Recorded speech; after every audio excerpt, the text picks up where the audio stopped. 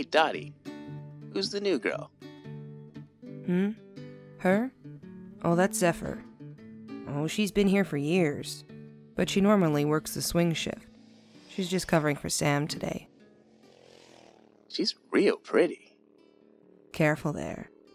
Pretty she might be, but that one'll bite your arm off if you press her when she don't want the attention. She really is pretty. Something strange about it, though. She's too pretty.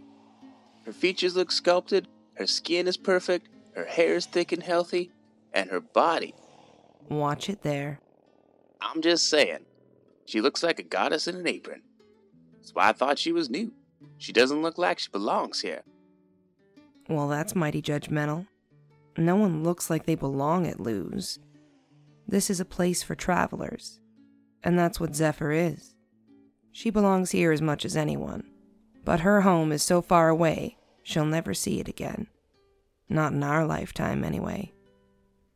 That's why I told her she could kick it here until she finds what she's looking for. And she's a good worker for a lost little time traveler. That's right. She's not from now. She's from the future. Zephyr is from the year 2845. No fooling. She told me, in the future, the world's fucked. Greed and power and all that bullshit that got us here continues, but worse. The world's a shithole, where mostly everyone dies. But luckily, in a few places, life persists and rebuilds. She's from one of those places, a city called Omega. Future humans haven't evolved too much. Instead, we've used science to improve ourselves. Some of the things she describes don't make sense. Stuff that seems out of a superhero story. What I mean to say is people, the way they are, no matter how different they look, stay the same. Zephyr was born into class in the upper city, a city called Alpha. It was a magical place of futuristic, transhumanist-like people. What's that? Kinda like Star Trek. Okay. Very modern, very advanced, and run by an all-powerful artificial intelligence, but a benevolent one, I guess. Zeph's parents were set up. They had it all. She was planned, wanted, and loved. Her parents had used all science had learned and made a baby that was better than them in every way. When she was 4, they put these little robot bugs into her brain. What? Yeah, and I know what you're thinking, but they must have been real small, like small enough to go in with the blood and work on a microscopic level. See, the bugs were a kind of technology that multiplied and spread out throughout her entire brain, working their way into every synapse over the course of her young life, the purpose of which would be to connect with each other and speed up communication in the brain. But why?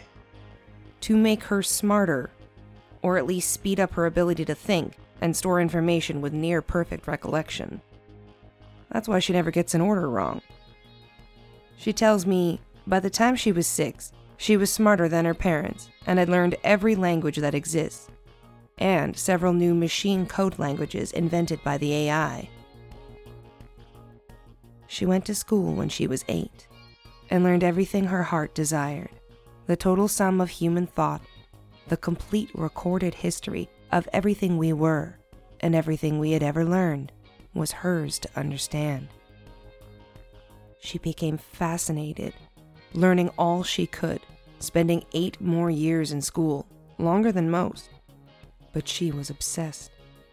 She wanted to understand it all, and she tells me she was looking for something, a doorway that would tell her what it all meant. But before she found what she was looking for, she was asked by her family and society to begin applying her knowledge to a career, a task some great deed to help humanity. She was one of only a few that were given the brain bugs, and expectations were high. But it wasn't just the pressure. It was the other stuff. You remember what I said about people not changing? And you recall how the bugs were also meant to give her better memory and recollection? Well, one of the heartbreaking things about that kind of improvement is how much more you see and remember. She had seen how those less fortunate than her were ignored and left behind. She had seen the disassociation and lack of concern for others without enhancement. School had taught her if you couldn't keep up, you were burned out. She lost friends. People whose advancements didn't work out the way they were supposed to. And when those folks needed care and help, she had seen the lack of responsibility for them. Some were so broken, they were sent to live in Omega.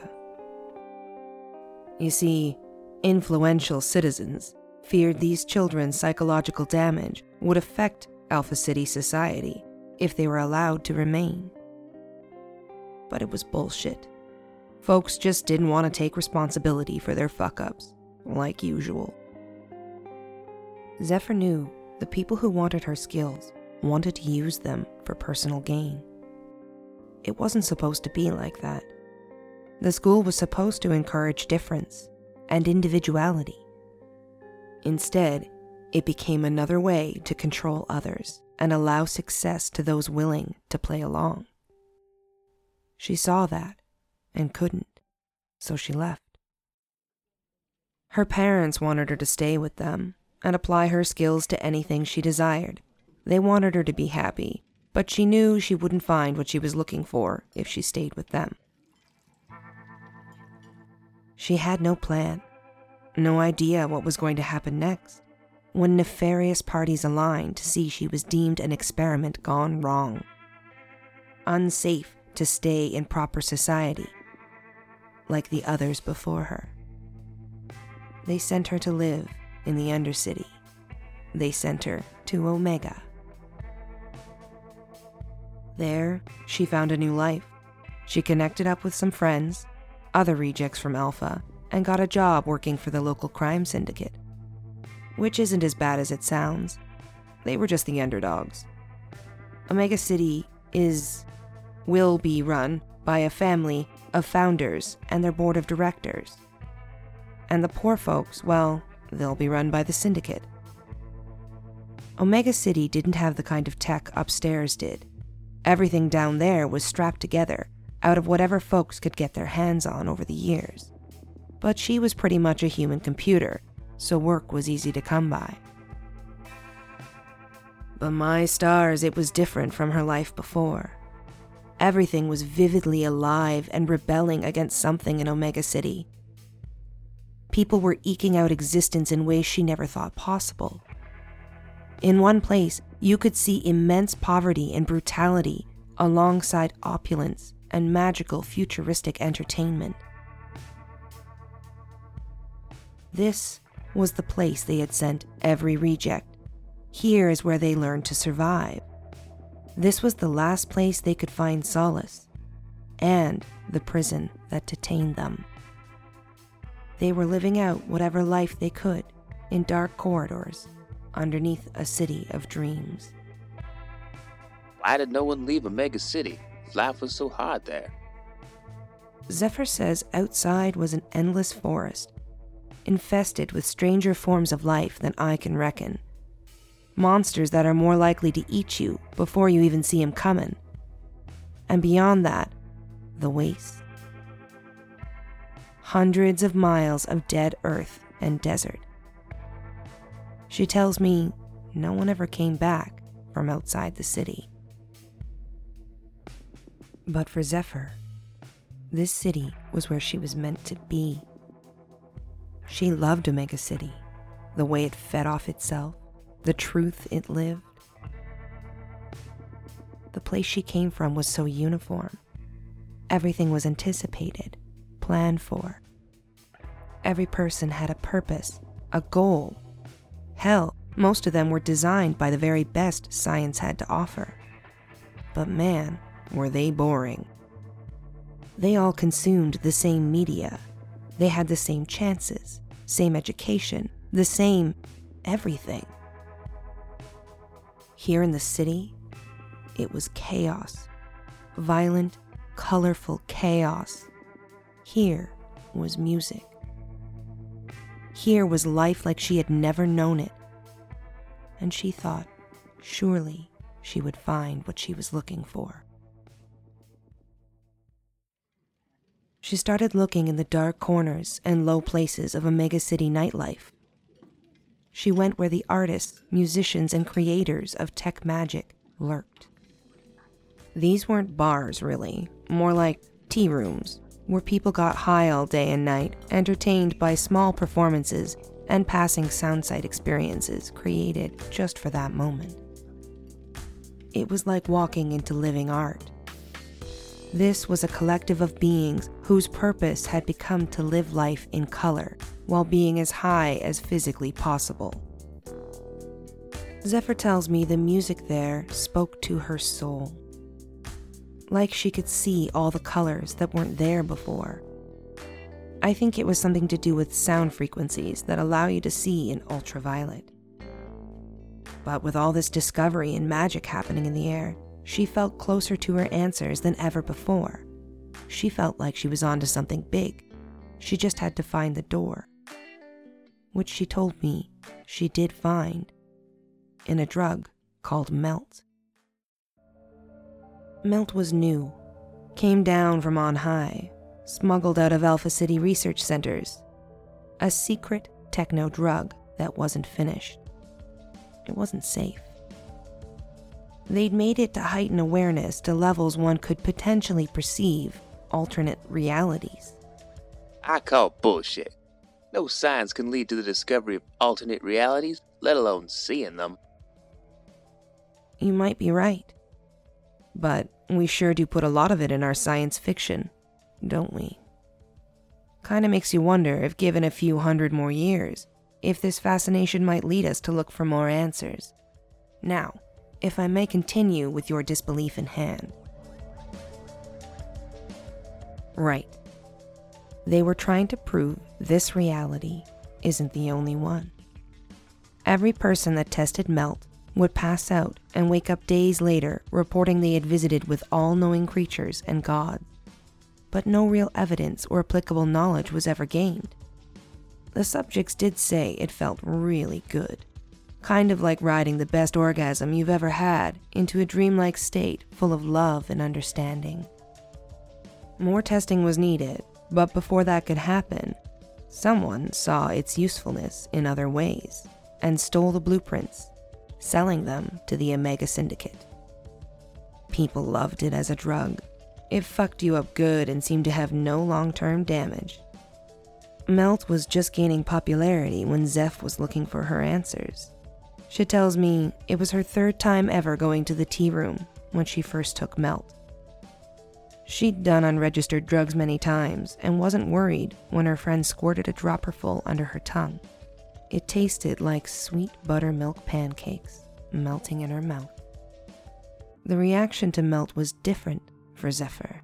People like her had never taken the drug before, which was enhanced on account of the bugs crawling around in her gray matter. She could think fast enough to stay conscious longer and communicate what she saw, what she learned. Zephyr tells me, as she laid sprawled out on one of the many piles of soft pillows in the club, surrounded by a colorful landscape of sounds, she also spoke to gods, or at least beings of enormous understanding. They told her secrets about the universe, predictions, equations that could lead to great power, locations of strong magical elements, and doorways to other worlds, other realities. I see you shaking your head there. I know, that's what I thought too. But to those around her listening, it wasn't bullshit. It was truth. To them, she was spelling out the greatest mysteries of existence. and they were a bunch of beatnik poets, musicians, and drug addicts. The natural inevitability of that being they ended up in kind of a cult, but more of a band, one she became the lead singer of. They called themselves Key. Her friends used the equations to make music and wrote songs inspired by what she spoke of, which she would sing in a dreamlike state. High on melt, she'd drift into epic 3-day-long performances to small crowds at the tea room, at least at first. Zephyr thinks the music was the message, and Melt was the carrier, and she was the only one able to tune in. But when she did, something about it drew people to her. The sound connected with something deep in them, and the words promised them there is more than what we see here and now. It spoke of all the things we've yet to discover and understand. It wasn't long before word got out about Key, and soon people came from every walk of life to see her perform. Funny thing is, if it had been scientists to record it all and understand, humanity might have entered a new stage of trans-dimensional existence, and there might have finally been proof other realities than ours exist. Instead, it became the next musical movement of her era, and she became a star. Wait, are you telling me she's a trans-dimensional, time-traveling pop star? Well, yes. I guess that is what I'm telling you. Dottie, I think you better get me some more coffee. This is getting hard to swallow. Sure thing, darling. But you don't gotta believe me. You can ask her yourself. Hey, Zeph. No. Please don't. That's okay. I don't want to bother her. And anyway, you've yet to tell me how she got here. Where does time travel work into all this? I was just getting to it. Hold your horses. Zephyr and Key were going places. Her message was being played on the local stations, and she was finally onto something big. Something that had changed the world. But she needed the drug to do it. And as it got out there, more folks wanted it too. The demand was higher than the supply, and her career and purpose had become interlinked with this demand. She needed the drug to keep going. So, she's a junkie too? Hey, that's unfair. Who are you to judge what a person does to feel their very best selves, so long as it's not hurting anyone? And for all you know, what she was doing could have changed the world. Important portents were getting to the masses. Even if it was not derived through scientific testing, something might have changed if it weren't for what happened next. What happened next? She got some bad stuff. Melt. The demand for the drug had forced some of the suppliers to outsource the production. Something went wrong, and she got a bad batch. It was just before she was about to give the biggest performance of her life. It would have been broadcast across the planet to anyone who was still listening. Her parents had even come down from Alpha City to see her sing for an audience of thousands. This was it. The moment she'd been waiting for. With this performance, they would all understand, like she did. She was going to bring everyone up. She was going to set them free.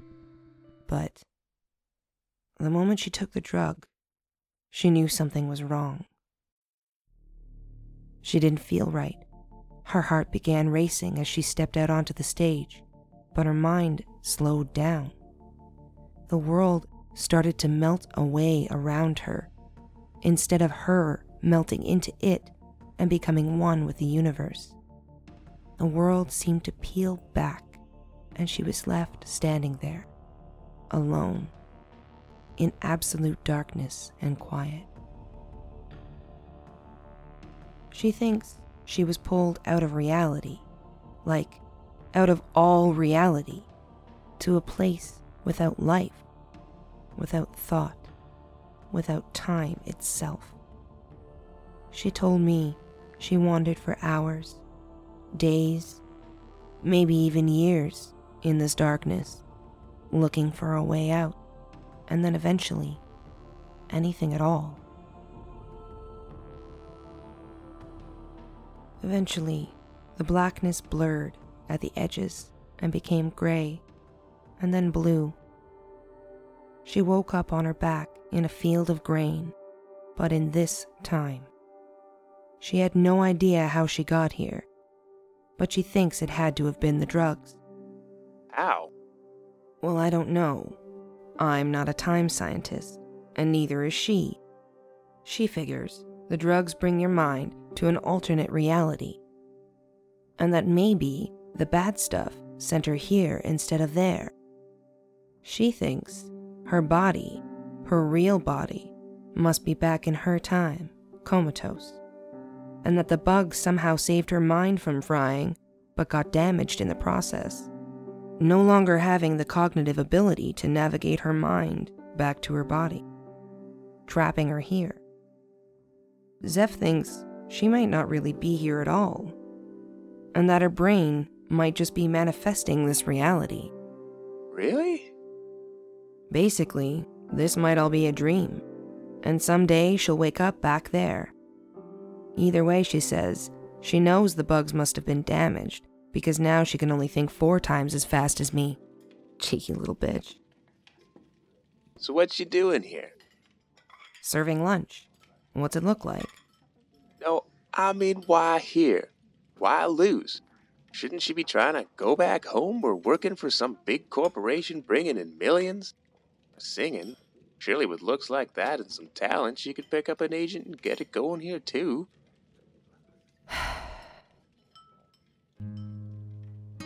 I met Zephyr 4 years ago.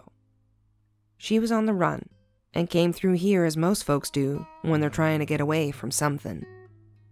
She came in at about 5, just after my evening shift started, and was there until I left at 6 a.m. She sat quietly, drinking water and black coffee, while typing away on a busted old laptop for hours. She didn't want food, and seemed to be writing like she feared she'd not have enough time to get it all out. She didn't want to be bothered, so I let her be.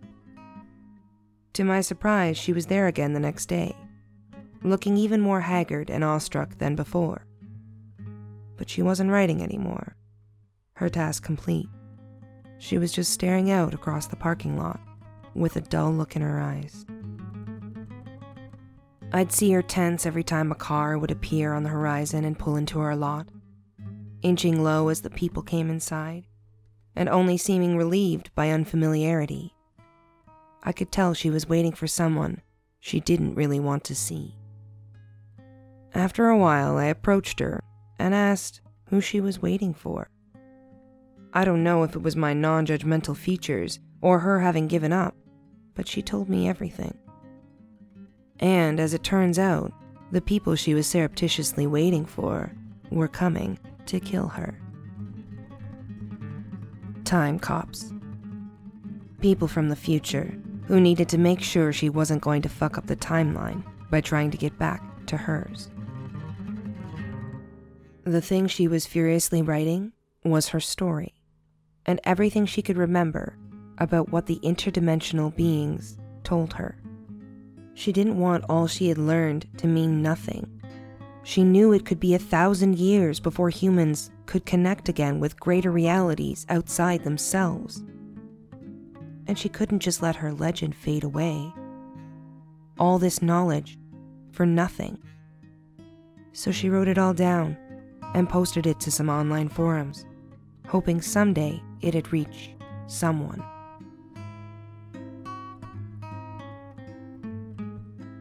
She'd been running from them for so long. She was tired.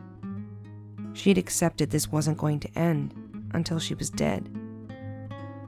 Now I know what you're thinking. After she told me her story, I didn't really believe her either. I mean, she looked pretty strung out, and I don't think she'd eaten in days. So I convinced her to try some buttermilk pancakes and went off to the kitchen to get her around. When I came back, there were people in dark suits sitting with her, their heated conversation quieted as I approached the table. They observed me coldly as I placed the pancakes down and offered them some coffee.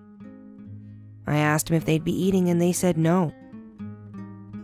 Zephyr looked at me with such sadness.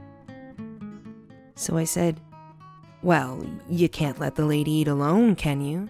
And Skinny over here looks like they could use some eggs and bacon." Finally, they both agreed, if only to get me to leave them alone. Zephyr, she looked defeated. This poor girl was going to die, and all I could do was top up her coffee and slow them down a bit. Well, you know me. I can't let some jerks from the future decide who lives and dies at Lou's.